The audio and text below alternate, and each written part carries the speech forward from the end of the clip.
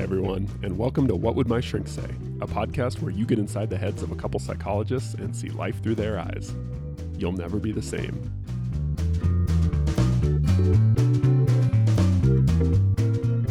Todd. Yes, Nick. I had a client ask the following question. What do my emotions mean about me? What do they mean? Yeah. The search for meaning. Man's search for meaning. Search for meaning. What do our emotions mean about us? I thought this was an interesting question. What do you think? I have a spiel about this that I talk to, I think, all my clients about. But I really feel like emotions just, they tell us, they inform us about things that we care about, things that we value, basically. I don't know beyond that. We might have to explore the word meaning here because meaning gets a little tricky. But I like to use the analogy that emotions are kind of like gauges in your car on your dashboard. That emotions just kind of tell you something about the inner workings of your car or of your person, basically. That if you're sad, it's a sign that you've lost something, probably, and that's about it. It doesn't elaborate on. I think a lot of people misconstrue emotions or conflate emotions with moral or ethical judgments, and that's dangerous. I think more than anything, emotions are there to kind of help us understand the things that we care about, if that makes sense. I like that. Can you elaborate on that? Like, what's an example of that? If your kid is struggling in school, let's say, or with some relationships at school, and they come home and they're very sad and they're kind of torn up and crying about how so-and-so has offended them or what's going on, you're going to feel sad, right? That's a natural emotion, is to feel concern for your child and then sad as an emotional result, probably. And that sadness is unpleasant. I'll give you that. But all it really means is that something or someone you care about is suffering and you feel in response to that. So all it really says in that moment is that your child is suffering and you don't like that because you're a parent and you love that kid. That's all it means. As opposed to what? Like, I as usual, I think you're right. That it's emotions are actually kind of boring in one sense. just like your kind of gauges on your dashboard, in a way, are kind of boring. Important, but kind of boring. Really important, but really boring. Yeah, I would agree. But what do you think? So this client of mine who said, like, but what do emotions mean? Like, what do you? And then maybe this gets to the question of the word meaning. What do people mean when they talk about meaning? I think that's them conflating morality or ethics or value or internal value with an emotion. So go back to the example of the parent who sees their kid who's struggled during school and they start to feel sad and they think, but what does this mean about me that I feel so sad? What do you think they're getting at? This means I'm unstable, or I'm melodramatic, or that I dramatize everything. I'm always sad because, or I see this with people who are anxious sometimes. My anxiety means that I'm unstable, that I'm incapable of handling situations, that I'm not smart enough, or people who get angry are evil. And, there's this moral kind of conflation that happens with emotions that's really bullshit. Oh, so there's a judgment there. Yeah. Like, it's bad that I'm sad. Yeah. Yeah. There's a moral judgment that the anger is a sign that I'm, whatever, fill in the blank. And people come in with all sorts of presentations like that. I think that's right. I think when people say, but what does this mean? I think people have this like prophetic sense that their emotions are signs of something big and kind of mysterious and maybe moral. Right. Well, I think it's all moral. Most of it's because it's kind of you're intuiting then at some level that you shouldn't feel certain things at certain times, or that I had a client one time who came in and told me that for the past couple of weeks he'd been really sad, hadn't been able to go to work, was really struggling, couldn't concentrate, all these things. When I asked him, anything different happened in the last couple of weeks in your life, he said, yeah, my spouse passed away. Whoa. And I just kind of looked at him for a minute and thought, how do you think you should feel right now? Well, I should be back in work and I should be able, I should be, and it's really interesting. He was sad, but had judged that as kind of a weakness, that he shouldn't feel that way. I shouldn't be sad. I should be able to kind of get back into the swing of things. And maybe it was 3 weeks or a month, but he really genuinely thought, I'm torn up about this. I shouldn't be. What's wrong with me? What's wrong with me that I'm still sad? What does this mean about me? It means I'm weak, basically was his. That makes a lot of sense to me, because I've often thought that in a lot of ways the kind of original sin, so to speak, that gets people into difficult emotional situations is that they conflate feeling bad with being bad. Exactly. Right? So that because something feels bad, it's sad, I'm worried, I'm afraid, I'm anxious, whatever, that means something is wrong. And it's odd that it's the aversive kind of feeling emotions. Like nobody likes to feel scared, angry, sad. Well, we can argue some of those, but nervous, anxious, those aren't pleasant emotions to feel, those get the judgments. Whereas joy, happiness, surprise, we don't sit there and go, what's wrong with me that I'm surprised right now? Or what's wrong with me that I'm so happy right now? We don't do that. Well, but I think sometimes we err in the other direction. We because we feel good, we assume that something is good. Okay. Right? Because... Wait, do you question that though? Because it seems like the... No, I think we should question it more. But what I'm saying is, in both cases, I don't know that it's a good idea to assume that because something feels good, it means it is good, or because something feels bad, it means it is bad. Yes, I think that seems back to the original sin. Maybe that's well. Here's the thing: intellectually, that sounds obvious. I would think to just about everyone, to you and I, and anyone listening to this. But I think it's amazing how often I make that mistake in my own life, and I spend all day, every day, talking about that issue with people and helping other people to see that. So I think we make that subtle mistake a lot. Conflating value, or I don't want to call it value, but conflating with value. Yeah, feeling with I guess value, or right or wrong, or yeah. Yeah, I want to say morality or some kind of morality judgment, because this feels good, it is good in a moral sense. Right. Yeah. Well, and I think, and it's not surprising, because I think in a very crude sense, we're kind of wired that way. You have pain receptors so that something really terrible doesn't happen to your, so if you touch a hot stove, the reason you feel pain is so that you take your hand off the stove and don't prevent further damage. Right?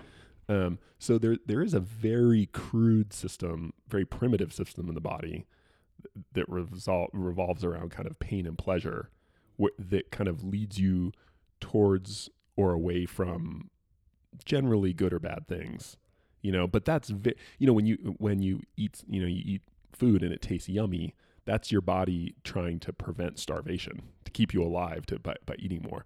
But that it's such a basic rudimentary system that to extrapolate all the way up to, every time something feels good, it is good to do more of it. Or anytime something feels bad, it means I should do less of it. Well, and you see kids kind of do that. I'm reminded of a little kid I was around he'd get hurt by something and then he would kick it, he'd be hurt, but then he'd just kind of say, I hate this thing, whether it's a hot stove or whatever, and he'd just get mad. There's like this thing in his head that says, I hate that thing. Where the stove hasn't done anything wrong. The stove's not good or bad. It just is a stove. Yeah. It's like getting mad at your fuel gauge for lighting up because you're low on gas. Right, and punching it. Right, and punching it. But that's sort of what we do when we invalidate our own emotions. Or we get conflate sad, that, and then we start punching ourselves for being sad. Yeah, or I see this a lot with anxiety.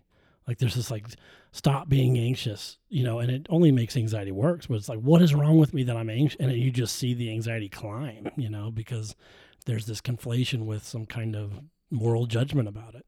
Well, and this is so prevalent, I think, but it's important. It's really important to understand that if you're always kind of training your brain, you're always teaching your brain something. And so if your brain sends off a little signal that says, hey, this thing over here might be a little bit dangerous, and then you see that signal and go, oh shit, the signal's going off. The signal. You're training your brain to be afraid of its own signal, which is a super dangerous thing to do. If you train your brain to be afraid of its own emotions, you're going to have emotions, which means you are guaranteed to have a lot of distress all the time. So when you treat your emotions like problems, you're training your own brain to think of your emotions like problems and to react as if they are problems, which creates this really gnarly, vicious cycle. Right. Well, it's like seeing your fuel gauge go to half and then just putting a big piece of duct tape over it because you don't like that it's at half, right? It's like, no, that's not the point. The emotion's just telling you something that hopefully you can respond to appropriately then, but it doesn't mean that the gauge itself is bad. To make this analogy better, it would have to be as if you drove in a car where if your fuel gauge gets close to empty, you get a little electric shock. Because we feel emotions, right? Right. Or if the fuel gauge moves, it's wired to your seat. You don't feel your gauges in your car. But that's part of the reason why we're tempted to do that, I think, with our own emotions is because they hurt. Mm-hmm. A lot of the negative They're ones unpleasant. Anyway. They're unpleasant. Yeah. And so we want to get rid of them. But the fact that they hurt it's kind of an accident of our biology. Well, it's in the design, right? It's a classic, like, unless this feels this way, it doesn't have the same functional impact sometimes. And to help clients recognize the functional utility of emotion is the idea. Well, but also that sometimes emotions are functional. Like if you're out hiking and you see something that, looks like a bear and you hear a huge growl, like you're going to feel afraid, that's pretty functional. That's your brain telling you get out of there. Yeah. Which makes a lot of sense. Yeah. But a lot of times you hear something, I use this example a lot. You're walking down a path and you see a dark squiggly line 20 yards ahead of you on the path and you feel a little fear. Well, then you walk a little closer and you realize it's a shadow or it's a stick. So your emotions are giving you information, but that doesn't mean they're always right. And that's maybe where the car dashboard metaphor breaks down a little bit. But I would argue the emotion is still right there. It's just saying pay attention. It's not saying run. It's not saying, it's just saying we're out here in the middle of the woods where that squiggly lines can be these other things. So I don't think it's assigned. I think the emotion, I tell my clients all the time, never get in a fight with your thoughts or your emotions. You'll lose every time. Your emotions are what they are.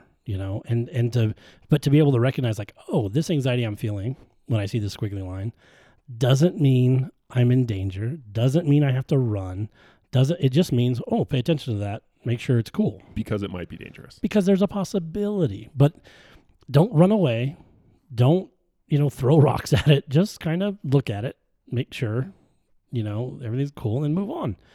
It doesn't mean, oh my God, the day's over because that thing is dangerous. Okay, but what if you're hiking along and you hear a sudden rattling sound right underneath your feet? Should you just kind of stop and look around a little bit, or should you just bolt? Well, I think your reflex would be to jump in one direction, right? Because your ears are going to automatically know which directions it's coming from. That's the way our ears are kind of programmed. And you will probably have a sudden start, to your parasympathetic nervous system, and you'll kind of jump probably, which is all adaptive. It doesn't mean necessarily that you are in danger or that thing is a rattlesnake. It just means you're hearing a rattling sound. It could be, who knows? But I think the mistake would be to interpret that as in, I've been bitten. I've got to, who knows what that thing is. It's just a little baby lying around the path, rattling its rattle. or a plastic bag in a bush that's getting wind blown across it. I've heard things like that where I'm like, whoa, what is that? And it's more often than not, it's just something weird that you haven't heard, right? But you're going to react to it. Your body's going to protect you. You have anxiety for a reason. The misinterpretation is if let's say that happened and then I jump and then later I'm like, I'm such a coward. the fact that I jump like that means I'm a coward and I'm worthless. I'm not brave, and I got to just quit hiking altogether because it just shows me what a coward I am. I like your nervous Nelly voice, Todd. Need to do that more often. So maybe this is a little... Does that make sense? Yeah, totally. Okay. I want to try and reconcile our positions. Maybe the idea is that information is kind of morally agnostic. It's neutral. Like the idea that like, hey, you should pay attention. It doesn't become... Yeah, information can't be right or wrong, right? What you do can be right or wrong depending on... Your interpretation of that information. Exactly. But the information itself, and that's all emotions in a way, that's kind of what we're saying, is that emotions are just sending you raw information, which inherently is not good or bad, right? That information, who knows, depending on like you said, the context. Is it a rapper in the bush, or is it a rattlesnake? But yeah, it's your interpretation of it which potentially colors it. So do you think that works? Does that reconcile our positions, that thinking of emotions as information? Yeah, I think so. I think I took issue because it sounded like you were saying that your emotions could be wrong or misguided. And I don't think your emotions are ever wrong. They're never right either. They're just information about... Yeah. Does that make sense? Yeah, so maybe the way to think about it is if your brain is sending you a fear signal because you hear a strange noise while you're hiking, that may not end up being useful to you. Right. I see what you're saying. Yeah, that noise doesn't necessarily mean threat. Right. Yeah. Right. And it's up to you to determine that. And I think that's what happens a lot with anxiety, maybe especially, is that anxiety gets interpreted as fear. Anxiety means pay attention, focus. Fear is there is a threat present and you need to rally your resources to address it. I think those two emotions get confused a lot, especially with anxiety. Yeah, but that's hard because that depends on how you define fear and anxiety. But sure, we can get into that. Or semantical argument or not. But no, I think there's a lot of misinterpreting emotion and a lot around some kind of moral judgment. Right. Which is why I feel like I do spend a lot of time in therapy and as a therapist trying to show people that emotion is boring. Like it's like what does it mean that my low fuel light went off? Well, it means you're low on fuel. Mm-hmm. I don't think it means anything else more than that. Yeah. Right. Yeah. And that's kind of when emotions go off, so to speak. Right. It's dangerous to read too much into your emotions. Yeah. Well, and some emotions have a little bit more, okay, the low fuel gauge, it means you're low on fuel. And if you want to keep going, you're going to probably have to put fuel in the car. If you feel guilt, it means that you have possibly violated some kind of expectation of another person or a contract that you had with them. And you probably want to repair it. It doesn't mean you're a lousy individual with no potential for a future or whatever it is. It just means like, oops, made a mistake. Let's make up for that. That's it. Well, and maybe the way to sum this, to kind of wrap this together, is that the mistake of wrapping your emotions up in too much meaning is that when people do that, they tend to personalize, right? That the fact that I experience this emotion means something like core and fundamental about me. Yeah. Right. Whereas like, just like when your fuel light goes off, like it doesn't mean anything about you. It means like your car will stop working eventually if you don't put more fuel in it. Mm-hmm. Right. But it's not, so I don't know. Boring. Yeah. I think I like that idea, like teaching your clients that emotions are relatively boring. They don't mean all that much. And kind of mechanical. Yep. Not automatic. Not mystical. Yeah. Mechanical. And they just are what they are. And the best you can do, I think, is work on the expression of emotion rather than worry about the experience, because the experience really isn't up to you. Right. And even your degree of controlling your emotions. I think that's another one where I like the car analogy for this, that emotions are not, your steering wheel is not an emotion. Your shifter, your brake pedal is not they're not things you can manipulate directly. It's like the fuel. You can't do anything to the fuel light. You can yell at it till you're blue in the face, but that's not going to do anything to your fuel light going off. And that's the same with your emotions, I think. Like they're not directly manipulatable. No. But we sure like to try. Oh, yeah. And that's brutal, right? I mean, I think I see more problems with people trying to control their emotions, will themselves out of sadness, anxiety. And it tends to just make whatever it is worse. Right, because of what we talked about before, you're basically you're teaching your brain this thing is bad. This thing that it does on its own is bad. And that I shouldn't be feeling it. And then there's all sorts of judgments that come up. Because if you shouldn't be feeling it, then the next question is, well, what's wrong with me that I am? And there's a rabbit hole that you can go down for a long time. It's just awful and really doesn't produce anything functional for you. Yeah. I feel like speaking of rabbit holes, did we get off the initial question? No. Oh, what do my emotions mean about me? I think we're still on there. Right.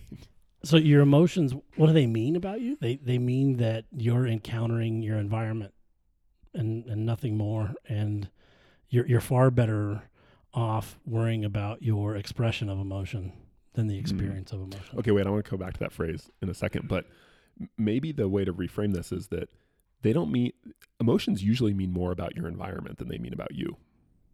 Mm-hmm. Mm-hmm. Which is interesting because they're very internal. Emotions feel very internal, which it's easy then to make the assumption that their object is something internal too.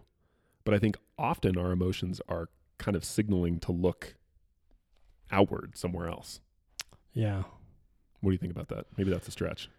No, I understand what you're saying. I've also just had the thought, though, that your emotions are also kind of a product of your interpretation of your environment sometimes. Yeah, but in either case, that's not you fundamentally. It's the combination of your perception of your environment which is those are both kind of external things. But I think the mistakes usually come about when you make your emotions mean something about you. Internally, like something fundamental about who you are. Yeah. Or just conflating it with some kind of moral judgment. Right. You don't have a defective car because your fuel gauge goes off. It just means you need more gas. Or it doesn't mean your car's a piece of crap. Right. Yeah. Right. It's actually doing what it's supposed to be doing. Yeah, everything's working fine. Yeah. Good. That answered the question, I think. Sounds pretty good to me. I don't know what people are going to think about it, but.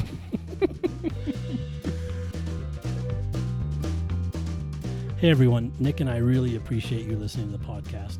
Please rate us on iTunes if you get a chance, and if you have any feedback or comments for us, that'd be great as well. And if you have any questions or topics you'd like us to cover in the podcast, let us know in the comment section as well. Thanks.